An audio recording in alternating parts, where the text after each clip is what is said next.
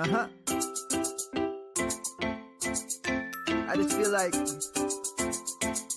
I've been around the block, ripping up fantasy stock, working around the clock.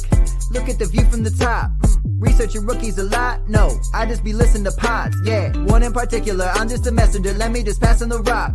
Browning, brunning, pruning, pronouncing ain't what he's doing. What he's doing is not losing, but infusing you with new things. And there's Dennis the Bennett, yeah.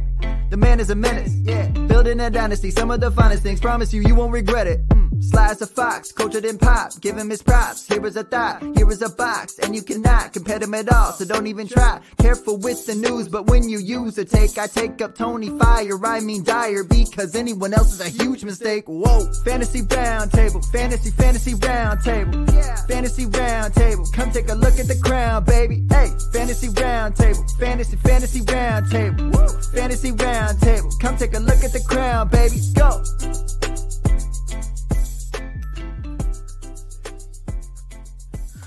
What is going on, everybody, and welcome to another episode of the Fantasy Football Roundtable Podcast. It is Monday, August 20th. We have pretty much September 20th. August 20th, September 20th. What's the difference, right? We have almost finished up week 2 of the NFL season. We've got one game left tonight. Probably won't be nearly as good as most of the games we got yesterday, unfortunately. As always, though, I have Matt and Dennis here with me as we're going to recap all of the week 2 slate of the games here. Gentlemen, how are we doing? Well, first off, on October 20th, we didn't have no stinking football. So that's a big difference right there. I'm doing great, busy as hell. Looking forward to diving in and running through these games. I appreciate you going on a little bit late while I was finishing off my big heap and serving a crow about Rondale Moore. So I was clearly wrong on that, dude. Clearly wrong. I didn't pay that much attention because I know a lot of my fantasy scores didn't go well. But I think what's important is I'm already – that was a great visual. I'm already 13-2 and picking. What's wrong? I had my head was itching. That's all. No big deal. So we will break down all of the games that have happened. Obviously, we already talked about the Thursday night football game. We did that on Friday. So we will jump in here now. Really quick, before we do that, though, Dennis, do you have something you want to tell the listeners? I would love to tell the listeners, boy. See what kind of day it's been for me? I think you're contagious. I hear you. I'd love to tell them about the Flash Update Pro, the tools that made Bob Harris a Fantasy Football Hall of Famer. If you go to footballdiehards.com, you can get the Flash Update Pro, a full suite of tools to make managing your fantasy teams so much easier. There's rankings, there's configurable cheat sheets, mock drafts, consistency tools, target distribution. Hell, they're even sending me a report every week telling me who I should be looking for on the waiver wire, because they know, well, Dennis plays a lot of Dynasty. He's probably not too clued in onto what the hell a waiver wire is. So Bob's keeping me on task there. Use code Roundtable for an additional 15% off the already low price of $24. That's code Roundtable for an additional 15% off the Flash Update Pro at footballdiehards.com. All right, let's jump in and break down week 2.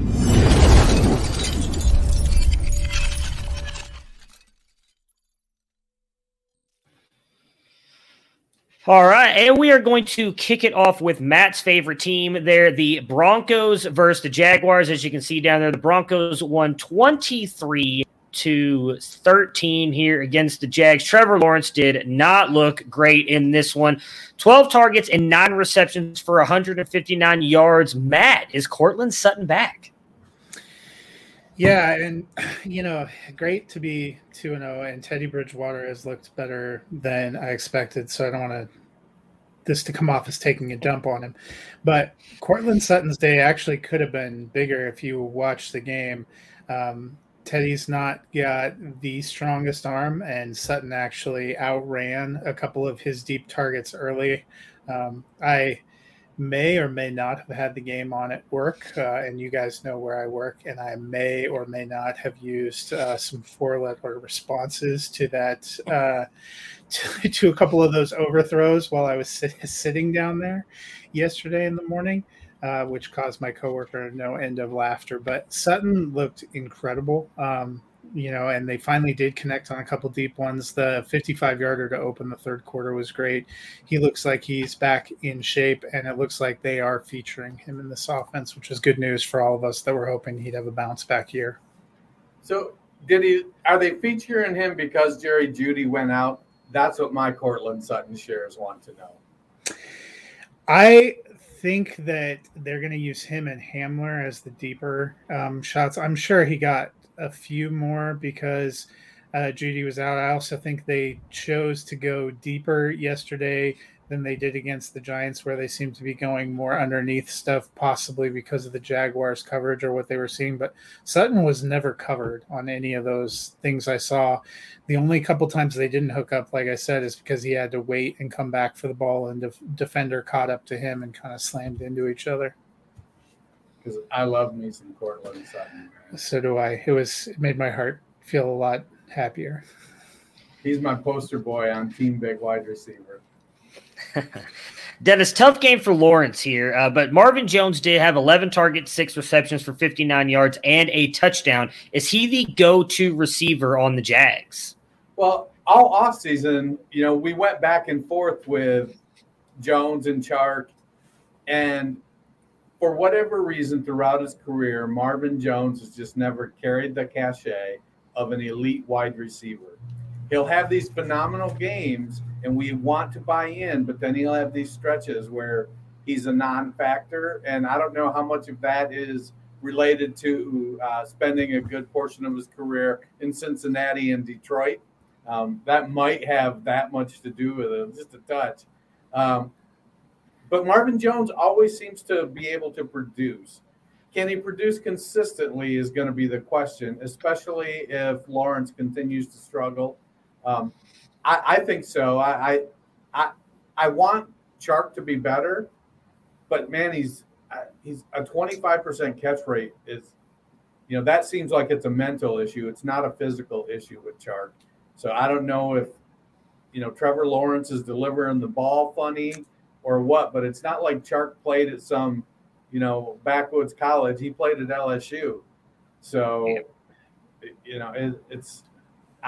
I think Jones is the guy you want. Chark is going to break out at some point, and if the offense gets rolling, the passing offense, we've seen in college Trevor Lawrence can produce. So it's a matter of time. Will it be this year? Good question. I will say, having watched a lot of that game yesterday, Lawrence was struggling mightily with ball placement. I don't know if Chark was drawing Surtain more. It seemed like they were actually going after Kyle Fuller.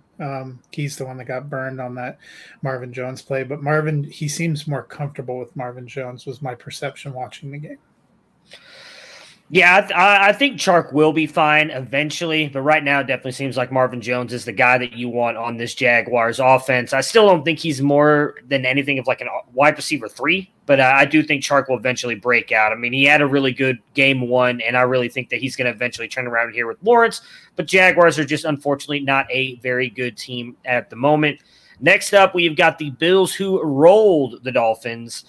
Modest game here for Josh Allen, but 3 rushing touchdowns for the Bills, 1 for Singletary, who dominated carries, and 2 for Zach Moss. Dennis, is this a sign of big things to come for the Bills' run game? Should mention that one of those Zach Moss touchdowns came after a Josh Allen touchdown run was called back, as he technically, I guess, gave himself up, and they called him down at the 1-inch line. The officials have been on fire so far this season, haven't they? No. I think we've seen right now that until he breaks, Devin Singletary is the 60% share of that backfield. And Moss is going to be the 30% share, with Breda taking 10. If Singletary gets injured, then I think it switches. They're not afraid to use Moss, and I could see Moss eating into a bigger share. It looks like he's established himself as the goal line back when Josh Allen isn't the goal line back. So I think it portends well for Devin Singletary because he is the passing down back. He is going to get the most targets. So if he's getting 60% of the carries and 80% of the running back targets, I'm okay having Singletary as my RB 2-ish, 3-ish if I have to, at least until he breaks down. Yeah, going off, first of all, it was probably a great relief to many that Zach Moss was active. Second, getting the touchdowns. If you took a swing and started him, you got a big payoff thanks to those goal line work, because 8 carries for 26 yards didn't exactly light the world on fire nor impress me. And you have to think that a big portion of them deciding to run the ball more was the fact that they were creaming the Dolphins and were up quite a bit late in the game. So I don't know if I still feel that comfortable with the running game. Singletary's still the one I want. I think he's a flex. Yeah, I mean, Singletary's looked good to kick off the season. A lot better than I thought he was going to. I really kind of viewed him as like an afterthought in that backfield, and he has definitely come on strong here. I'm really surprised and happy for him. He was a guy that we liked coming out a couple of years ago, and then really just hasn't been able to put it together. Maybe that was the injuries, who knows, but he is definitely looking a lot better right now. Matt, Tua got injured early in this game, and the Dolphins never seem to recover. If he misses time, should we be worried about the Dolphins? And do you think the Dolphins revisit the Watson talks? We should mention, if you don't know, Jacoby Brissett is the quarterback of note if Tua does miss more time. I think of note is probably the kindest thing we can say about his performance yesterday. If Tua's out, even if Tua's in, I think the Dolphins haven't looked incredible. They eked out a win thanks to some good defense. Week 1, they were never in the game yesterday.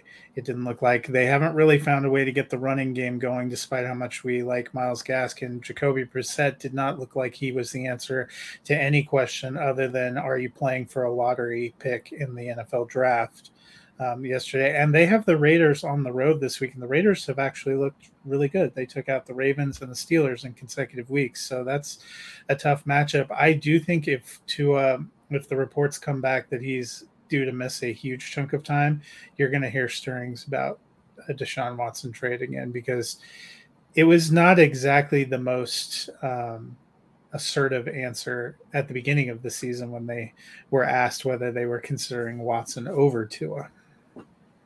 So I think you'll hear it, but you're going to hear it probably from fans that are just like, oh, we can't go with Jacoby Brissett.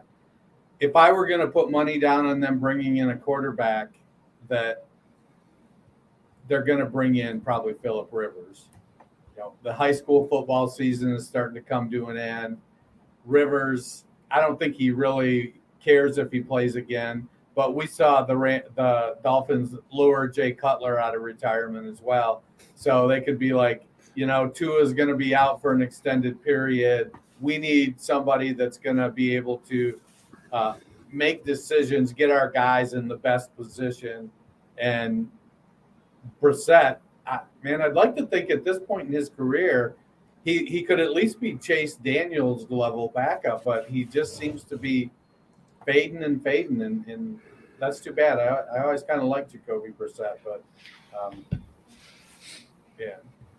Yeah, I have no faith in this offense if Brissett's going to be the quarterback. Now, granted, Buffalo does have a good defense, so maybe we should cut him a little bit of slack, but they just did not look good at all yesterday. The running backs, wide receivers, none of them. I wouldn't be surprised if they revisit the Watson talk. I mean, we're already seeing Texans fans now with Tyrod being out, which we'll obviously get to here in a couple of minutes, talking about how Watson should be starting. That the NFL has come out and said he's not on the exempt list. He can play, so maybe the Dolphins do make a move for him. We've talked a lot about this in the offseason, that it seems like a lot of his court stuff is not going to come to a head until, I think, February of next year. So there's a realistic chance you get him all of this season, and we don't see any kind of suspension or anything coming until next season.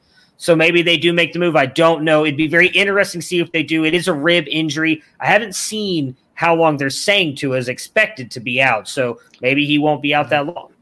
Well, they did say the X-rays were negative last night on Football Night in America, so maybe that portends some better Still news. rib injuries. Those are I've messed up cartilage in my rib, and that still feels like you're dying every day, and that's not even a broken rib. So I can't imagine what Tua is going through right now, and he's going to get hit a lot. So I guess maybe that's one of those things you can shoot up. I'm not 100% sure.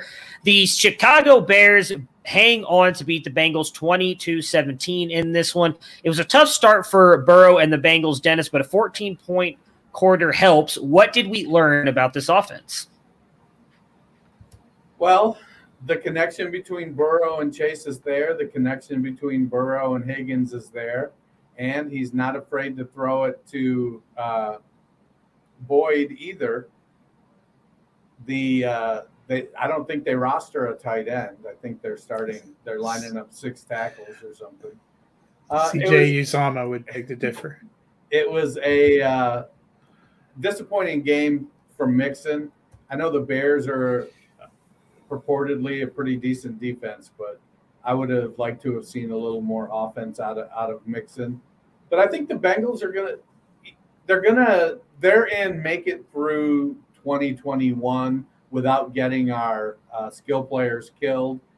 And I wouldn't be surprised if whoever's the coach next year triples down on offensive linemen early in the draft and just goes out and drafts a bunch of offensive linemen to restock, to get that line rebuilt.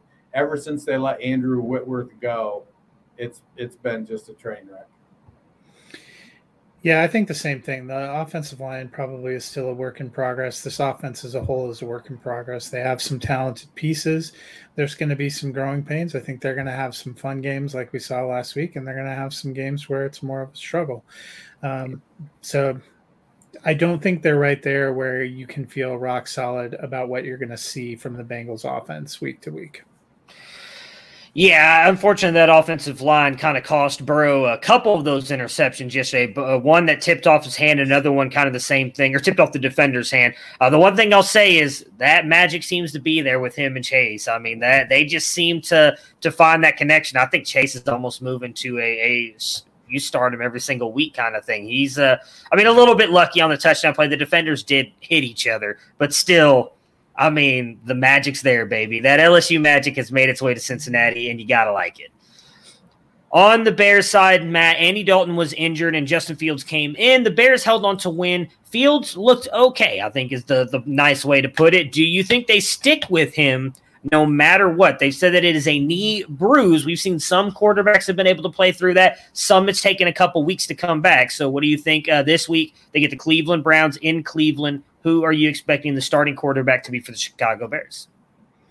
I find it interesting that the diagnosis is a knee bruise, considering it was a non-contact injury. It seemed that he took a bad step, which usually is, a warning sign for a ligament. I will say that actually happened to me, but that was because I didn't see the hyperextension of the knee on that play, because I know what you're talking about. But then he did come back in, and maybe it happened after the fact. But that did happen to me where I hyperextended and my knee did that and hit each other, and it caused a knee bruise.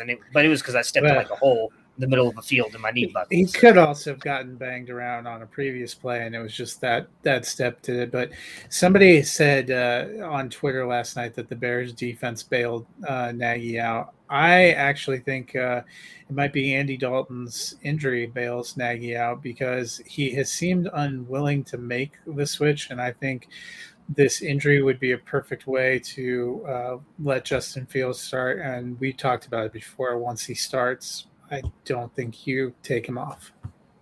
Well, the Bears publicist came out today and said that when he's healthy, Andy Dalton is the starting quarterback. What else are they going to say? I mean, they're not going to Phil Simms him right the day after he gets hurt. I mean, I'm just saying. I think that, I would have liked to have seen Fields perform better. Like he had, it was like he had like a mastery of the few plays he was initially supposed to do. But I would have expected him to have a better grasp of the overall game plan to be able to execute it. I mean, he's got a better arm than Dalton. He's more mobile than Dalton. So, in Cincinnati's defense, I don't think, they're not tricking people. It isn't loaded with high-end talent. So it was a little disappointing in that performance. Yeah, I watched a lot of that once Fields went in. There was a lot of drop passes. And I don't want to give Fields any excuses because he also did not play well. Like I said, I watched most of that once he went in. He definitely missed some throws, looked a little skittish back there, had the fumble that he got lucky to recover. But Allen Robinson dropped a touchdown. Darnell Mooney dropped a big play. So I don't want to put it all on Fields.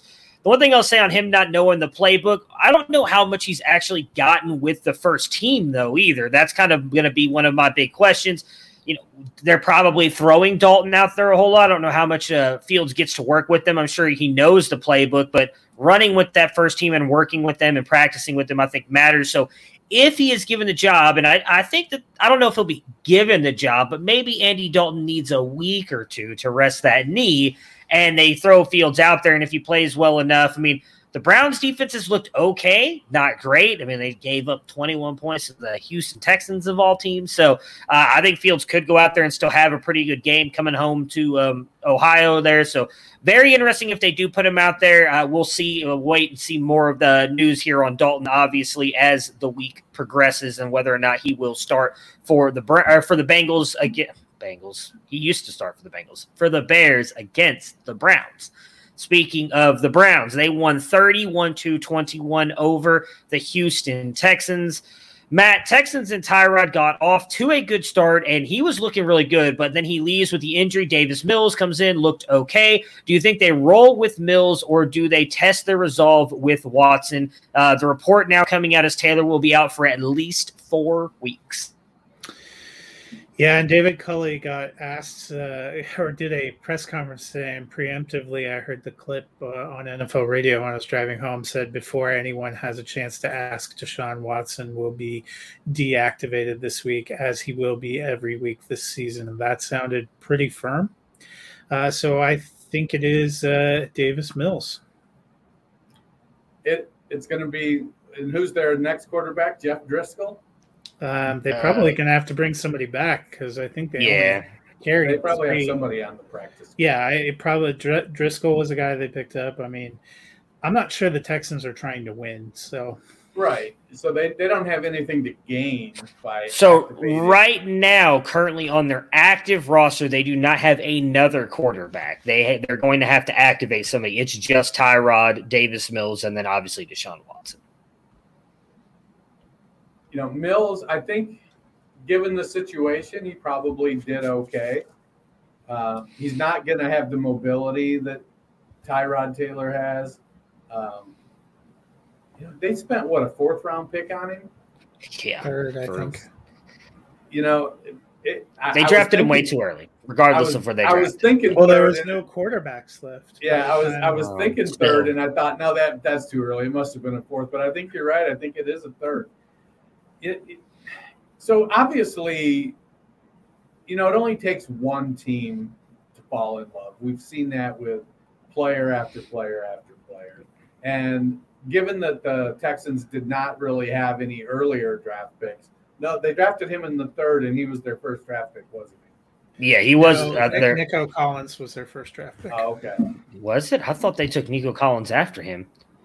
I'm almost positive Davis Mills came first because I remember all of us talking crap about the Texans using their first pick on Davis Mills of all people. I could be wrong, but I'm almost positive he got drafted first. Yeah, Davis Mills, the 3rd pick in the 3rd round. Yeah, it's a so Mills could come in and with a full week go out and be serviceable. It's not a full week though. They play Thursday night against Carolina. Yeah. Well, he got a head start. He played yesterday. So, on the plus side of things, the 3 running backs in Houston are like RB 33, RB 35, and RB 37. Hey, so Philip Lindsay has played quarterback of fantasy points there. I wanted, my whole feeling after. Halfway through that Browns game was, man, the Texans are scrappy. They're the little engine that could. They're in there and they're fighting. They're like, they've been backed into a corner and they're coming out swinging. If they get their ass whooped, they get their ass whooped, but at least they're going down and taking their pride with them. And, I don't know if they'll be able to keep doing that with Mills, being a very untested rookie. So it's going to be interesting to see what they do. I don't think, declining a penalty and punting on third down or whatever the hell Cully did, or make it instead of accepting the penalty and being 3rd and 10, declining the penalty and being 4th and 2. It's probably not the best thing from a coaching perspective. So, they've got that going for them. Also, did anyone have Davis Mills starting an NFL game before Trey Lance in the pool? No, I don't think so. I'm not sold that Davis Mills is going to be able to do anything. I've watched his career at Stanford. It wasn't great. He was a very high prospect coming out of high school, so he did have a lot of injuries, though, in college. Maybe that's what held him back. I will say he didn't look horrible, but I don't know that I'm betting on him. I think the only player – I wonder what this even does to Brandon Cooks, who's been phenomenal to start off the season as well, if he's the one that gets affected more than this running game here with Mills. Dennis, it was a slow start for the Browns as well, but they rally and get the win. Should we worry about Baker and the pass offense, especially now knowing we will miss Jarvis Landry? They say week to week, but a lot of the doctors and everything, they are doctors technically. I follow on Twitter said it's likely that he'll miss 4 weeks or he won't be fully healthy and ready to go for at least 4 weeks. So it's Peoples-Jones, it's Higgins, it's Schwartz, it's Njoku, Bryant Hooper. Yeah. Kareem Hunt, Nick Chubb. It is what it is. It's going to be a team that can score some points and grind clock. I don't know that they're going to have come from behind ability. Come from a field goal behind, maybe. Come from a touchdown behind. Now I'm getting a little bit questionable. The defense is going to have to step up and make some plays, create some turnovers, some short fields. But we know Baker has this charisma and this ability to motivate people. And I feel like Peoples-Jones and Schwartz and Higgins, those guys are going to go out there and they're going to do what they need to do to get the job done. I feel like Peoples-Jones will slide right into the Odell role. You'll have Schwartz as the deep threat, and Higgins will step into the Jarvis Landry role. Maybe even Njoku takes some of that short work and continues his quasi-breakout. Am I worried?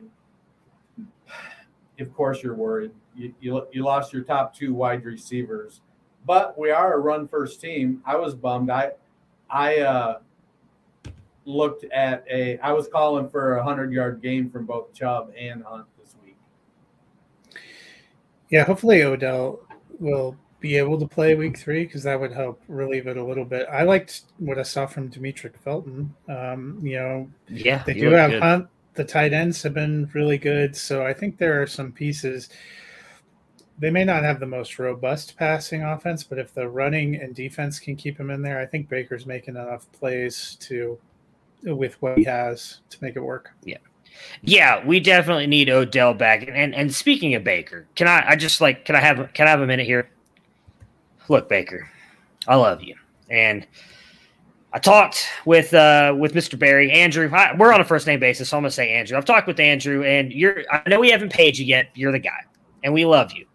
If you throw an interception, for the love of all things holy, please do not tackle the guy. I don't need you knocked out. I was crying Sunday. It was not pretty. Everybody was making fun of me. I need you. All right, I cannot lose you. This is a big season for us. We cannot go back to being 4-12. So please, when you throw an interception, just let's calm it down. Let the other guys. That's how Odell got hurt. If they got to run it in, they run it in. Who cares? We'll be fine. Let's not get hurt. So that's all I've really got to say on that. I was not really thrilled with that. Thought the season was over. May have broken some things. Now, obviously, that was a little bit premature, but it was not pretty for like 5 minutes there Sunday. Even Kareem Hunt was like, hey, man, next time let me tackle You know, yeah, I mean, look, no offense. Was Case Keenum. He's like, oh shit, I'm actually have to go. So play. was I. So all of Cleveland was panic stricken. They're like, wait, who's our backup again? So yeah, no, it was no offense to Kareem, but I'm okay losing Kareem. I'm not okay losing Baker. Like, come on, man. Like, I get it. You're a fighter, and we love that about you, but let's not kill yourself trying to make the tackle on the interception. Really quick, any takers on starting Daniel Jones or Justin Fields this upcoming week? I've been getting destroyed at the QB position the past 2 weeks. I don't see how you don't start Daniel Jones. I'm almost positive he's QB1 in fantasy right now. I mean, for as bad as the Giants he's have not, he's not QB1 just because, I think Kyler's actually QB1. Okay. Jones dropped to QB4 for the week already, and we haven't seen Aaron Rodgers. But he's QB5. Yeah, QB5. I apologize, Matt. He's QB5. We haven't seen Aaron Rodgers play. I don't think Aaron Rodgers is going to jump him. But, yeah, Jones, I think, as bad as the Giants have looked – well, I don't even think the Giants have looked that bad, actually. We talked a little bit about that on the Friday episode. Giants have not looked that bad, and I think Daniel Jones, whether the Giants win games or not, is still going to produce for you fantasy-wise. Against two good defenses, too. He's only had one turnover, and I'm going to tell you, because I saw it, that was not his fault. That was a phenomenal defensive play. The Rams play a close one with the Colts here, beating them 27-24. Matt, we talked a lot about Tyler Higbee. Yeah, you're just right. one target. I didn't want to read that part. I just wanted, I was curious if anybody was. You got to have props. You did not think that he was. We'll see. It's only 2 games in, but obviously we saw this last year. Huge week 1, and then like nothing the rest of the season. Only gets 1 target, but Cooper Kupp seems to be the guy. So not just Higbee, are we starting to worry about Robert Woods as well? Because he has not done – I thought he was going to be the guy for Stafford, and it clearly seems to be the Cooper Kupp show. I don't know if I'm worried about Woods. He got 9 targets yesterday. Caught 5 for 64. He didn't have a huge game, but he's getting targeted. He and Kupp do seem like the best. Kupp has seemed to have an incredible relationship. I think he has great potential to stay top 10. Woods will probably still shake out in the wide receiver 2 arena. Yeah, I mean, like you said, Woods had 9 targets and 2 carries. Kupp had 11 targets and 1 carry. Kupp just converted 11 of 9, and Woods only converted 9 of 11, and Woods converted 5 of 9. And then Kupp had the 2 touchdowns. But clearly, on the way out the door, Jared Goff placed a call to Matthew Stafford and said, "Hey, take care of my boy Cooper while you're there. He'll do you a solid." Kupp looks amazing. He's doing a fantastic job.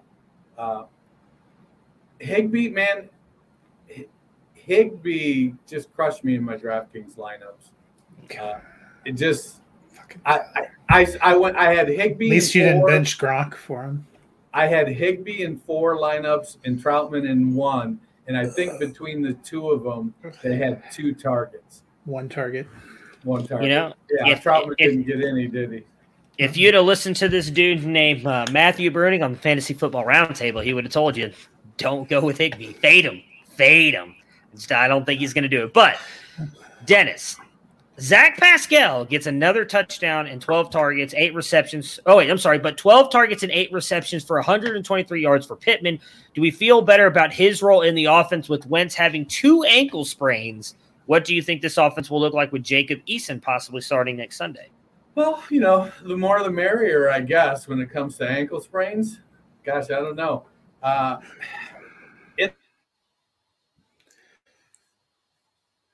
It's going to be rough with Eason.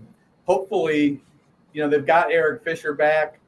If the line continues to gel, then maybe Jonathan Taylor is going to get a little more action when he went 15 for 51. So if Taylor can take some of that pressure off if Eason is playing. And Eason just needs to throw it near Michael Pittman.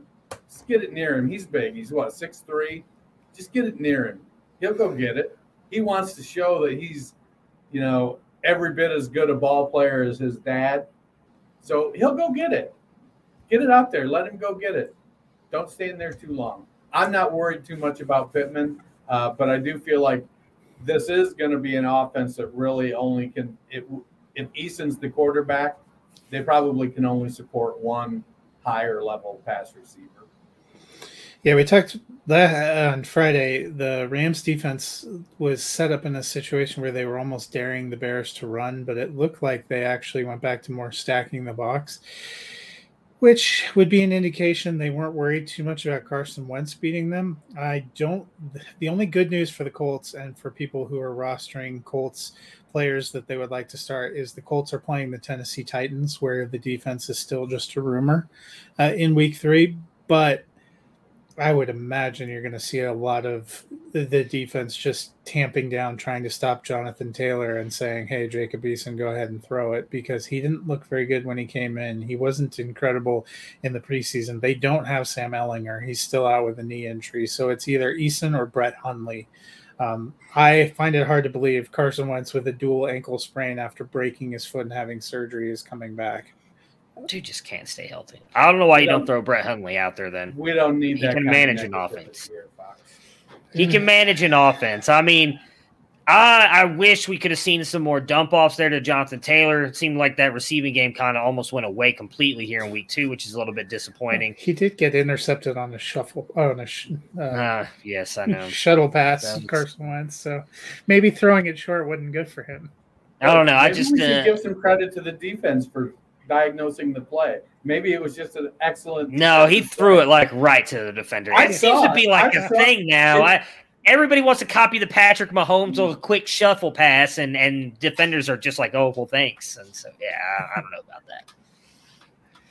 I don't know. I need Jonathan Taylor to step it up. I'm not really thrilled with what really he was bailed out by the receiving work in week 1. He has not really looked good running so far. I think he's at 3.6 yards a carry, which is one of the lowest in the NFL right now. It's not looking great. They need Quentin Nelson and Eric Fisher to be healthy to open some holes.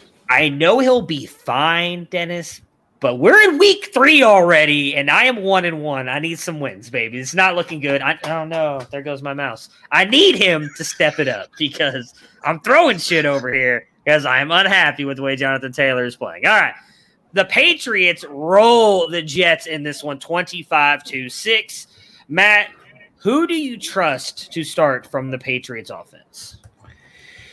I think Mac Jones has looked competent, but for fantasy purposes, doesn't seem like he's putting up big numbers, and that probably has a little bit to do with they still don't have an inspiring receiving core. We had hoped we were going to see one or both of these tight ends really pop, but it does not seem like that's been the case so far. I think really, honestly, the best plays are Damian Harris and James White. Yeah, I don't disagree with that at all. I think the issue, though, might be I feel like either of them can get game scripted out if for some reason Miami or New England has to run. They're in a position to grind clock, or if they're behind, then it may be a James White game and not so much Damian Harris. But they are the two guys. Them and Mac is a low-end QB2 in Superflex for a matchup play. You have to kind of look at it and see if you think he's going to throw close to 30 times, then maybe you throw him in. If not, until a couple of those wide receivers step up. Isn't N'Keal Harry supposed to be coming off IR or something soon? Does that matter? Mac Jones did throw it 30 times and got a little over 6 fantasy points. Problem with him is he's not going to run. I almost feel like he's a high-end QB3 with potential upside. Harris looked good. I mean, hey, he got that one touchdown with a nice long run, breaking like 13 tackles, and that's what you like to see because that's probably the only way he's going to score touchdowns. But I'm with you, Matt. I think it's really just James White, and if they could just get Jonnu a little bit more involved, I'd feel better starting him. But right now, I'm kind of with you. It's just Damian Harris and James White. Dennis, Zach Wilson looked bad, throwing 4 interceptions, just a bad day, a sign of a long season to come for the young rookie. He does get that vaunted Broncos secondary next week. We talked a lot in the preseason and the offseason about what the expectations were for Wilson and for the Jets, and none of us had real high hopes for them. I mean, granted, we had higher hopes for the Jets, I think, than the Jags and the Texans, but that may have been unwarranted. they're every bit as bad, I think, as the Jets or the Jags and Texans. He's going to go through some stuff. It's living and learning right now. He's getting some OJT all season. It's going to be I don't think there's any situation I could see myself starting Zach Wilson. I think you're starting to look, if you're in a super flex league and he's your QB2, I think you're starting to look at positional players to see who can get you 7 points. Yeah, I know Felix loves Zach Wilson, but many people had some questions about how he was going to fare. New York, not the easiest place to play. It had to have been a bitter pill for Jets fans to swallow to see Sam Darnold going for 300-plus yards and leading his team to a 2-0 start, while Zach Wilson had as many interceptions as completions for a while there. I don't think it's going to get better anytime soon. They're on the road in Denver. Denver really confounded Trevor Lawrence yesterday, picked him off a couple of times. He only went 14 of 33. I think it's going to be a long season for Jets fans. Yeah, could have had Justin Fields. All right, San Francisco and the Eagles. The 49ers win 17-11 in what was a just weird game altogether. Matt, we didn't see much of Trey Lance while Jimmy G had a strong day throwing and ran for a touchdown. Is he the guy in San Francisco for the time being? I think he is. The teams looked good. They're 2-0. He isn't turning the ball over. He did, fairly well rushing. We talked about it before. When he played a full season, the last time he played a full season for the 49ers, they ended up in the Super Bowl. I think a big question for the 49ers has been his health and long-term. Could they find somebody who's more dynamic? I think we've seen that they were interested in potentially having Trey Lance learn this season, and the way Jimmy G's playing, I don't see any reason why they need to rush that process. They've done everything Kyle Shanahan said he wanted to do with the Garoppolo-Lance pairing. I think the issue is that we listen to what he says about running backs, so we don't believe him about quarterbacks either. Yeah. But he's doing basically what he said.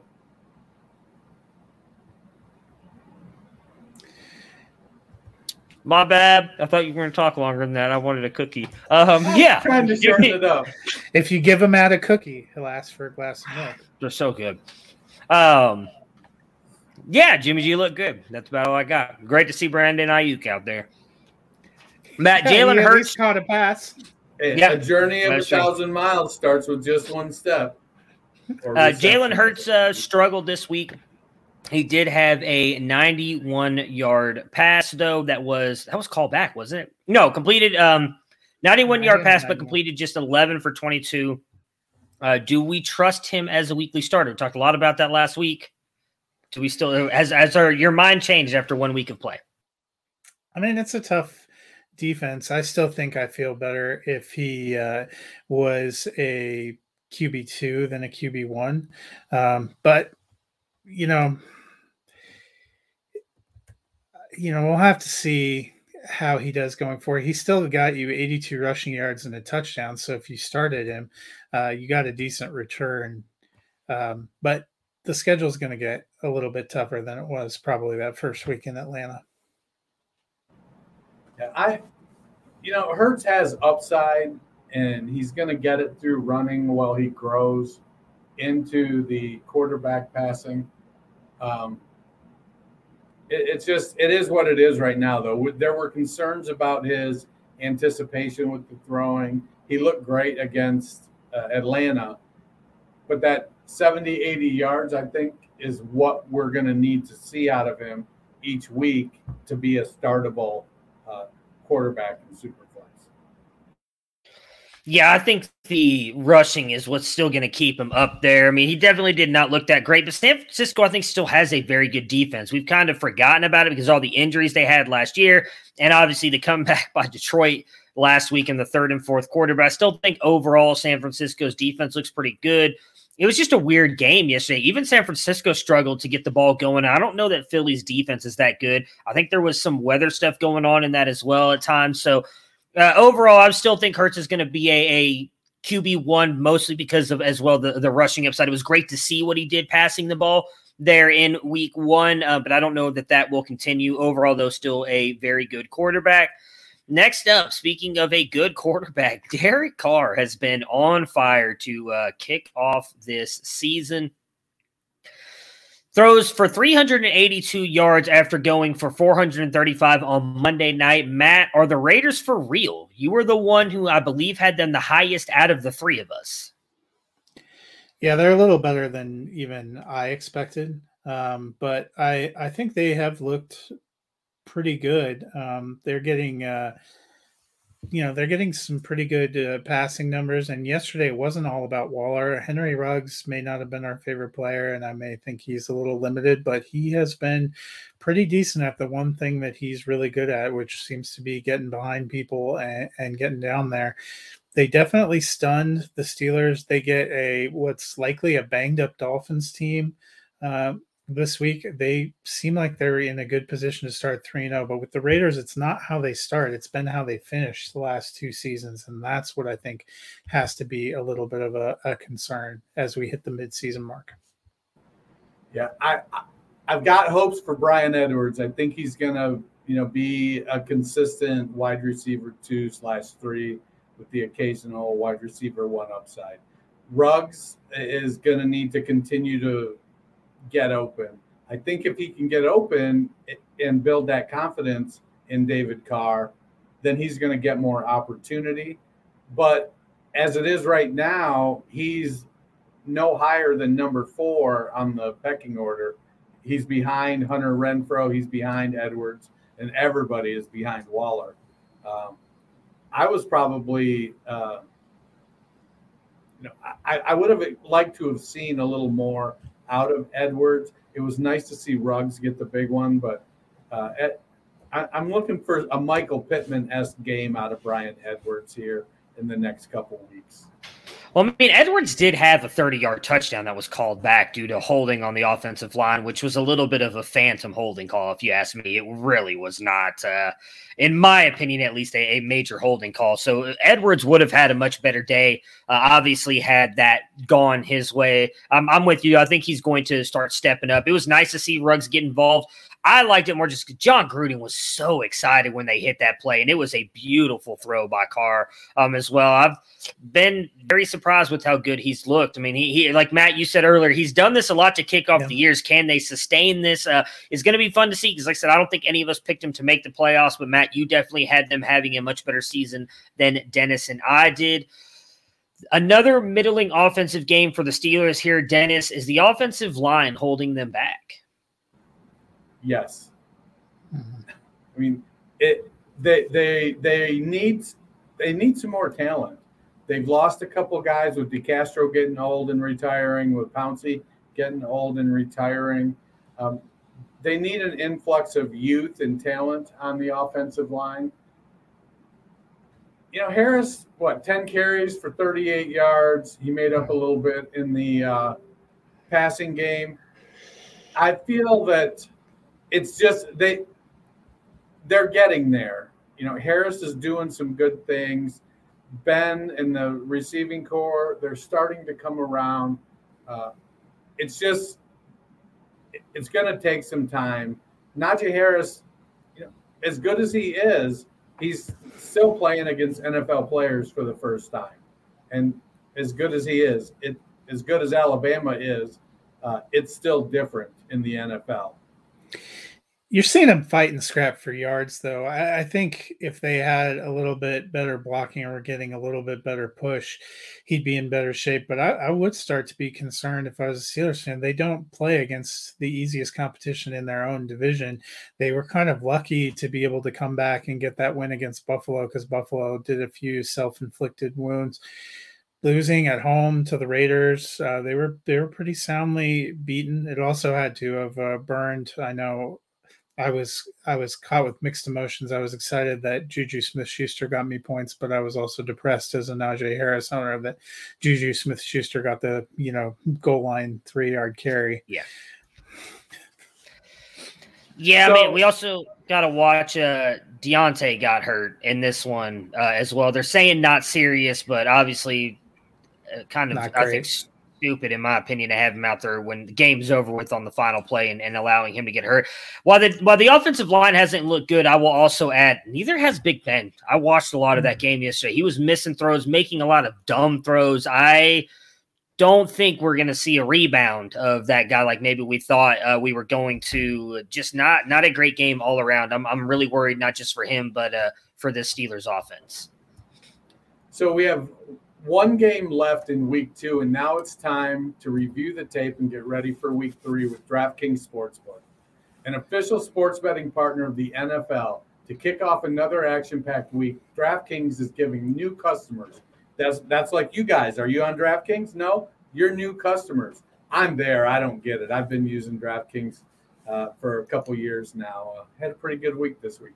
But a new customer, sign up, bet $1 on an NFL game, and DraftKings is going to deposit $150 worth of betting credits into your account. If Sportsbook is not available in your state, DraftKings still has stumbling on this one. If Sportsbooks are still not available in your state, DraftKings still has huge cash prizes up for grabs all season long with daily fantasy contests. DraftKings is giving all new customers a free shot at millions of dollars in total prizes with their first deposit. Download the DraftKings Sportsbook app now. Use promo code TPPN. That's the important part. Promo code TPPN to receive $150 in free bets when you place a $1 bet on any football game. That's promo code TPPN this week at DraftKings Sportsbook, an official sports betting partner of the NFL. Must be 21 or older. New Jersey, Indiana, Pennsylvania only. New customers only. Minimum $5 deposit, $1 wager required. One per customer. Restrictions apply. See DraftKings.com/sponsor or /sportsbook for details. Gambling problem? Call 1-800-GAMBLER or in Indiana 1-800-9-WITH-IT. I feel like calling 1-800-GAMBLER right now just to see what they would do. Also, Draft Cooks would be an incredible reality show where you would find the guy to make your tailgate food. Oh, that's a good tailgate food. That's a good call. You should copyright that really quick because someone listening might steal that from you. All right, next up, the Panthers beat up on the Saints 26-7. Matt, you were the one who picked the Panthers to win, so I'm going to go to you with the Panthers here. Sam Darnold throws for 300 plus, and the Panthers are 2-0. Are we starting to believe in the Carolina Fighting Sam Darnolds? Yeah, you know what? I think they do look good. They made a commitment to Darnold. They're going to have him for 2 years.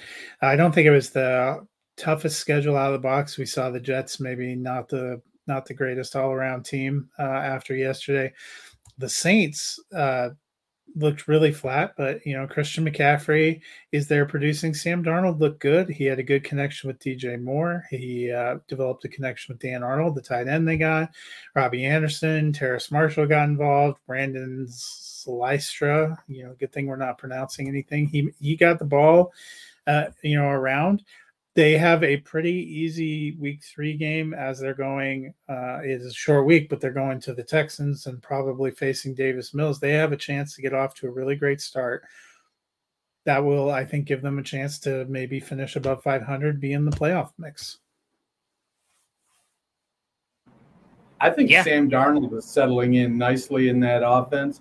I did hate that Brandon Zylstra caught the touchdown pass. And after week 1, I was like, okay, Dan Arnold isn't going to be a thing. But now after week 2, I'm like, well, can Dan Arnold consistently be a thing? I'm not asking for like 10 targets, but if we can get him 5 targets every week, I think Dan Arnold can be a consistent top 15, top 18 tight end. Yeah, I mean, Joe Brady saving another quarterback's career. I mean, just looking at what he did for Teddy Bridgewater last year to get him to Denver, did you know? No one has attempted more 20-yard plus throws this season than gunslinger Teddy Bridgewater. So there you go, a little nugget there for you guys. I bet he hasn't completed the most, though. Probably hasn't, but hey, at least he's throwing them. But Darnold is benefiting from Joe Brady. I talked a lot about this Panthers offense last year. I thought they were going to be really good with Bridgewater. Said Darnold is a better quarterback. I was low on them, though. They definitely look like they are looking good. Dennis, we got bad Jameis this week. Is this going to be a consistent struggle? Was week 1 an aberration for Mr. Winston? I think both weeks were aberrations for Mr. Winston. I think the real Jameis is somewhere in the middle, decent yardage, couple touchdowns, but a couple interceptions here and there. He's gonna take some chances. I think he gets a lot of flack for being a turnover machine at times, but he's a turnover machine at times because he takes chances other people just won't. And I think if I want a gutsy quarterback, there's a time to shut it down and turtle up. Jameis is missing that gene, but sometimes, you got to take the good with the bad, and he's gonna be just fine. Give him some opportunity. He developed a little more rapport with Marquez Callaway this week. Little Jordan Humphrey caught a pass. I think that the team in general needs to find consistency with Jameis, and Jameis needs to find consistency. So as they keep going through the process, give it a few weeks. It's going to settle in, and everything's going to be just fine. Yeah, you also got to wonder, did the Saints catch the blowout flu from the Packers during that post-game handshake in week 1? Because they certainly rolled out and looked flat as hell on Sunday. I mean, nobody looked good. Even Alvin Kamara, 8 carries for 5 yards. I mean, it didn't look like they could do a lot. They have some roster issues, but I think Dennis is right. Jameis probably somewhere in the middle. He didn't have to throw a lot, and it didn't look like they got challenged a lot in week 1. I mean, only 20 completions, 5 touchdowns, probably skewed a little bit. I think it's going to be an up and down season for the Saints, to say the least. Again, 30 for 30 just a couple years ago. I've said even after week 1, the kid hasn't changed. I don't think he has now. I don't think he's going to have a good season. I get it. He was a really good quarterback last week. I think Green Bay they just had what we see that every year from Green Bay. They just have one game that you're just like, why? Like, what the hell happened to him? I think that was last week. I think the Saints that we saw this week is going to be more of what we see the rest of the season. The Cardinals and the Vikings played a very good game yesterday, with the Cardinals coming out on top 34-33. Matt, the Vikings put up a good fight, but they fall short. This might not be a good team, but will they be a fun fantasy team? And let's take the back. They're not a good team, but will they be a good fantasy team? Yeah, I think the best part of the Viking experience yesterday, I don't know if you guys heard the audio of their radio team when that field goal went up. Their radio announcer actually thought the field goal was good for a few seconds. It was screaming good, and you can hear the color guy saying, no, he missed that. That probably sums up the Viking season perfectly. They do look like they're going to be pretty good for fantasy. Kirk making the most of, being in these kind of shootout games. Doesn't look like their defense improved. Dalvin Cook's good. I think I'm quietly impressed with KJ Osborne. He's had 2 very good games in a row. So these are probably players you're going to want to play in fantasy. The Vikings still might end up last place in the NFC North. The Vikings have all the makings right now of a team that's playing to outscore people. They know their defense is struggling, and it feels almost like Zimmer's like, I want to run the ball, I want to grind it out, I want to play smart, tough defense. And then he looked at his team and said, well, I also want to win, so let's throw the ball. I've got Justin Jefferson, I've got Adam Thielen, KJ Osborne has stepped up and looks through 2 games, he looks like he's the real deal. He's played great in both games. Dalvin is doing Dalvin things, 22 carries for 131 yards. And then he caught 2 of 3 passes. So the only thing that Dalvin missed was getting in the end zone. I'd like to see Kirk throw for a few more yards if I have to be starting him. But I'll take 3 touchdowns any day of the week from my quarterback. Yep. I mean, I said it when we did our predictions. I thought that they were going to be the worst in the NFC North and one of the worst teams in the NFC. I don't see that changing, but I do think that's good for fantasy. Likely means a lot of not just garbage time points, but passing points, which helps Cook, Jefferson, Thielen. KJ Osborne at this point needs to be picked up. We'll talk more about that tomorrow on the waiver wire show, but I think he's got a realistic shot of continuing to be a very good wide receiver for this team right now. Dennis, the Cardinals are 2-0, and Rondale Moore exploded. Are we buying it, and is Kyler an MVP candidate? Kyler is an MVP candidate, and I feel like I've been wrong on Rondale Moore. He's producing. Now, I would like to see maybe him and A.J. Green's snap share switched. It does look like A.J. just can't seem to convert the opportunities he's getting.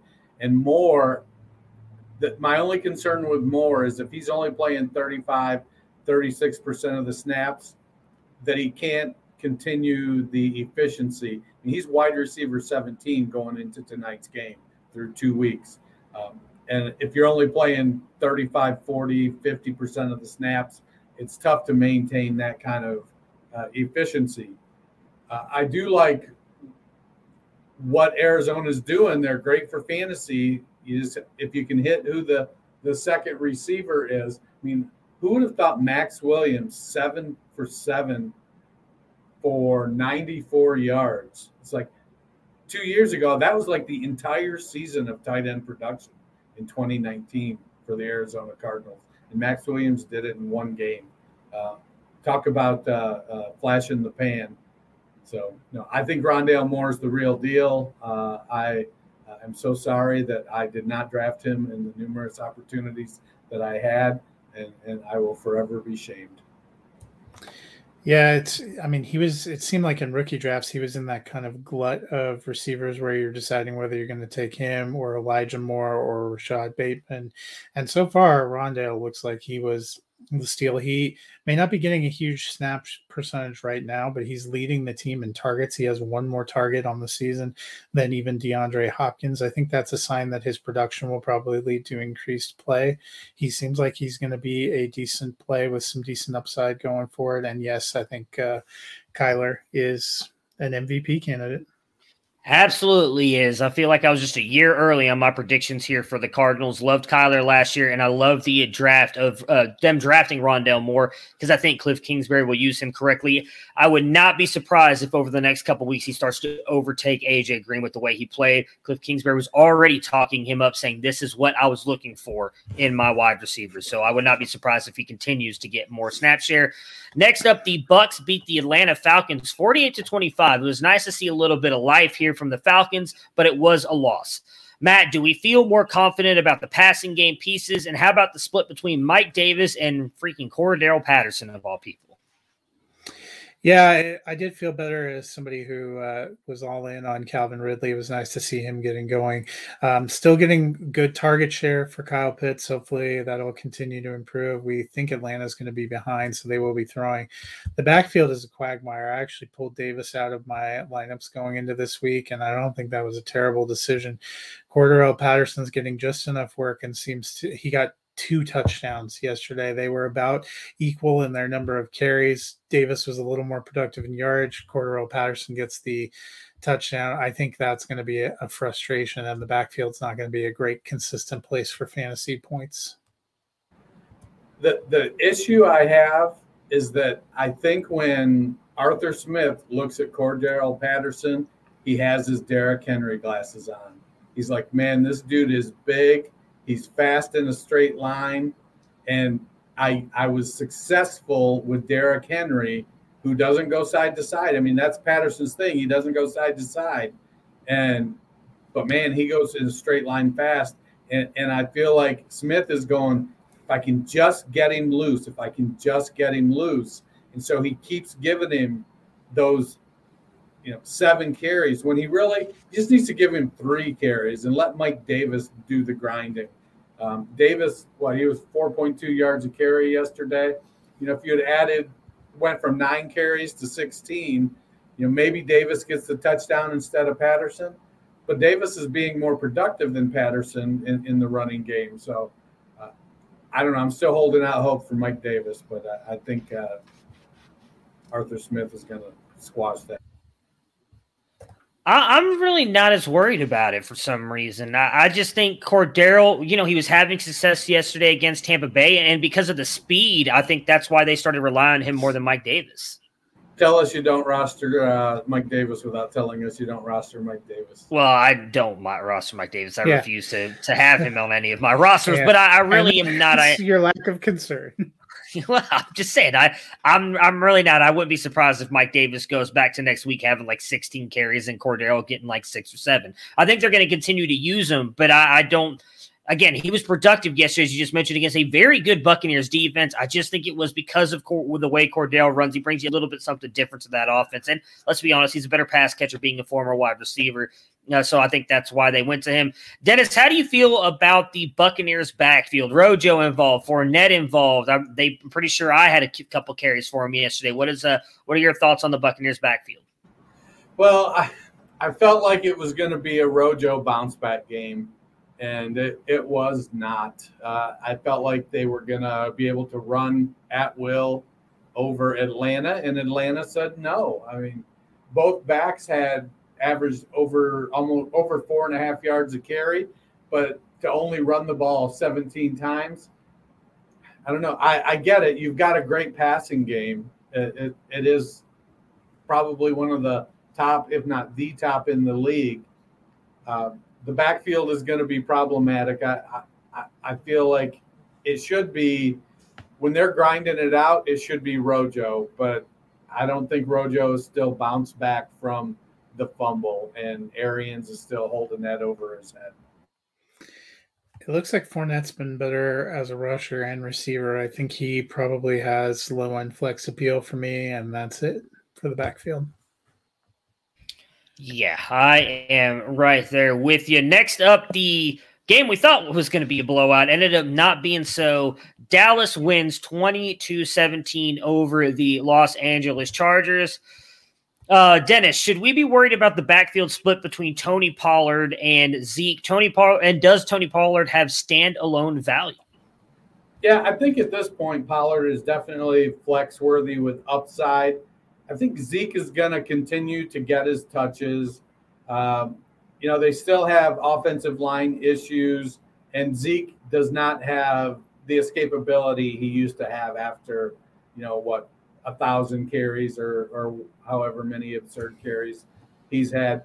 He doesn't have that escapability, but he does still have good power, and he can still be productive. But I do think Pollard is a flex-worthy candidate on a weekly basis.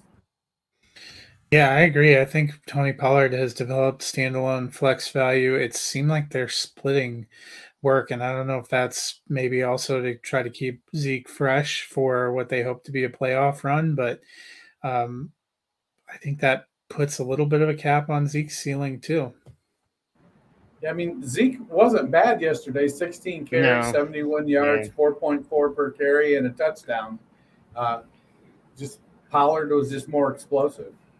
And that's why I'm not as worried about it. I think Pollard he looked a little bit better yesterday, had the touchdowns. Obviously, they did come out at the beginning of the year and said they were going to kind of manage Zeke's workload a little bit for the playoffs because they wanted to go on a playoff run. So that part does worry me a little bit. But Zeke still got a lot of the work. He just kind of, I think, didn't get as lucky with the touchdown. And then obviously, I think if I'm almost positive, Pollard got more receptions than Zeke yesterday. He did. And that's the one thing that worries me because I think Zeke had 2 catches yesterday. You want to see more catches for Zeke, especially because Dak is not running a lot. That's my biggest thing that I am worried about. Pollard, I do agree, though, probably has flex value. I don't know that he's going to be quite as good as he has been the past 2 weeks. I think he comes back to the pack a little bit, but he definitely has some flex value. Pollard only had 3 catches. It wasn't like Pollard had 9 catches. He had 3 to Zeke's 2. 3 targets to Zeke's 2 target. Both of them. The question was, did he have more catches? The answer is yes. That is true. More catches. That is technically the question I asked. But he also had 4 again in week 1, I believe, if I remember correctly, for Pollard. So it's just the fact that they seem to be using him more because I think Zeke only had 1 or 2 in week 1 as well. I want to see Zeke be more involved in the passing game if possible. Matt, Mike Williams had a team-high 10 targets and a great game, 7 for 91 and 1. Is he in for a big season? I mean, Joe Lombardi talked about it all offseason. None of us believed him. Should we have listened to him? Yeah, I mean, I think he's definitely should be in consideration for wide receiver 3. The way he's going, he could be in wide receiver 2. I mean, Williams has consistently flashed. It's always been about consistency and health with him. There's never been an issue with talent. And right now he's playing consistent and he's playing healthy. As long as he can stay healthy with Herbert, I think he's going to have a great year. Keenan Allen, also great year. Yeah, I'm all in on the Chargers offense. Justin Herbert for MVP. If Mike Williams can stay healthy, he's going to finish as a wide receiver 2 this year. Tennessee pulls off the upset in overtime here over the Seahawks, 33-30. Dennis, the Titans looked awful early, and then Derrick Henry just took over this game. The Titans got Henry going, Julio going. Have they figured it out on offense? It looked like it. I mean, they went into the toolbox, and apparently whoever was in it last took everything but the hammer out of it. And so they took the hammer and they went to work. So I'd like to think that Vrabel was like, look, man, you're getting too cute. I know you want to put your own stamp on the offense, but Arthur Smith showed run Derrick Henry. And if you can't run Derrick Henry, I'm probably going to get a new offensive coordinator. So they ran Derrick Henry. Yeah, I think the biggest criticism last week and the first part of this week was the play calling, and they seem to have gotten that figured out. I was also impressed. Derrick Henry was pretty active in the passing game, got 6 for 55, which is not something you always see. But the Titans, I think, got it figured out, and they get the Colts this week. It's going to be an important early game in the AFC South. Yeah, I would just like to Tennessee fans, you're welcome. Last week, I questioned Derrick Henry's role in the passing game. I said he wasn't going to get any pass catching because they were going to be behind against Seattle. Again, clearly, Derrick Henry listens to this podcast because every time we shit on him, dude comes out and just has an amazing game. So just for you Titans fans, I'm going to do it again this week. But about me, royal we, royal we all don't talk. The we. Oui, yes, oui. Isn't that the French saying, whatever? French. Anyways, yeah, oui. Who cares? Tyler Lockett was incredible, Matt. Again, are we underrating his potential with the Seahawks? Yeah, I mean, we thought DK Metcalf might have the explosive plays this week, and it was Tyler Lockett again. He is off to an incredible start. He's a very good talent. He may be the Cooper Kupp to Robert Woods here in Seattle. My Scott Fishbowl team loves it. I can tell you that. Yeah. I mean, Lockett has always been good. I don't know that he's been as inconsistent as he's perceived as being. I think he has been more consistent. He's really good, and I think he pairs up really well with Metcalf. And he does a lot of the same things Metcalf does.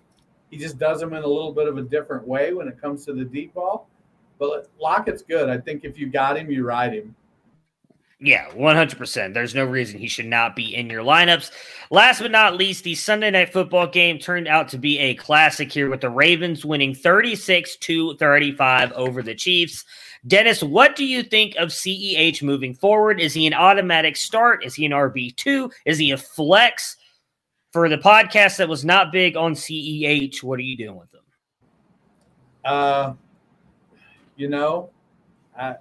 If I can avoid it, right now he's a matchup play. And even then, it's the matchup being none of my other guys match up better with the teams they're playing. So I guess I'm forced to start CEH. If he keeps playing like this, we're all going to be running to the waiver wire and grabbing Jerick McKinnon. So I don't know. We know Kansas City is a throwing team, and we know CEH is a good receiving back. He just has to start to produce with the touches he's getting. The issue right now is he's just not producing when he gets the opportunity. And then you've got these other guys, Hill and Kelsey. Hill didn't have a great game, but Kelsey, Robinson, other guys are being productive and he's not. And right now, I don't know. I think you have to take a look at what your other options are, but I don't think it's crazy to sit him on the bench. Yeah, I mean, he didn't get any targets last night, which isn't great. He doesn't look explosive in the carries he's getting. Carries alone aren't going to be enough to sustain value for the Chiefs. And Darrell Williams got the goal line carry and touchdown for the Chiefs. So I would be very concerned, especially because people that have him, especially in Dynasty, had to take him at the top of rookie drafts.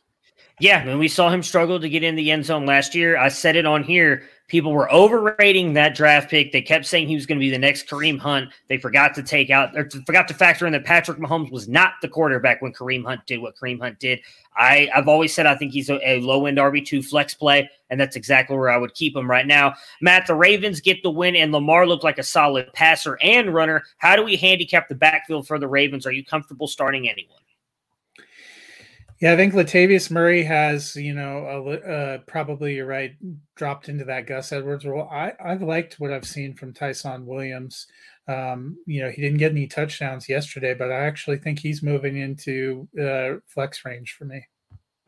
Yeah, Williams looks good. And, the unfortunate situation is that Baltimore was always going to use a few different backs. J.K. Dobbins was going to be the head, but Gus was going to get touches, and not just 2 or 3. Gus was probably going to be in the 9 to 11 carries per game. They run the ball a lot in Baltimore. Williams looks good, and if he can get his pass protection down, they'll be more apt to leave him on the field. He's big enough to be the goal line back. He's not quite as big as Murray, but he's 6'2", 215. So Williams is big enough to hammer the ball down there near the goal line. But man, that game, I'm still stiff. That was great. Somebody called it. Oh, did you pick the Ravens to upset the Chiefs? Yeah, I'm 13-2 and pick them this week. Oh, I don't know. I picked the Cowboys. I picked the Ravens. All my upsets hit. I still think Tyson Williams is going to be the guy. Looked good last night. I think he looked good in week 1. Latavius Murray, I agree, is probably going to be in the Gus Edwards role here. So that will do it for us today, though. Enjoy the Monday night game. Hopefully it'll be a good one between the Green Bay Packers and the Detroit Lions. Matt and myself will be back tomorrow to recap the Monday night football game and go over all your waiver wire targets for week 3. Prepare for glory! I don't know if you got your popcorn ready. Do you got your popcorn ready? I came out the womb, I was ready. And he's hit the end zone for an unbelievable touchdown. I would be honored if you played football for this team. Throw it up above his head. They can't jump with me. Golly. Oh, they tackle him at the 40-yard line. Who can make a play?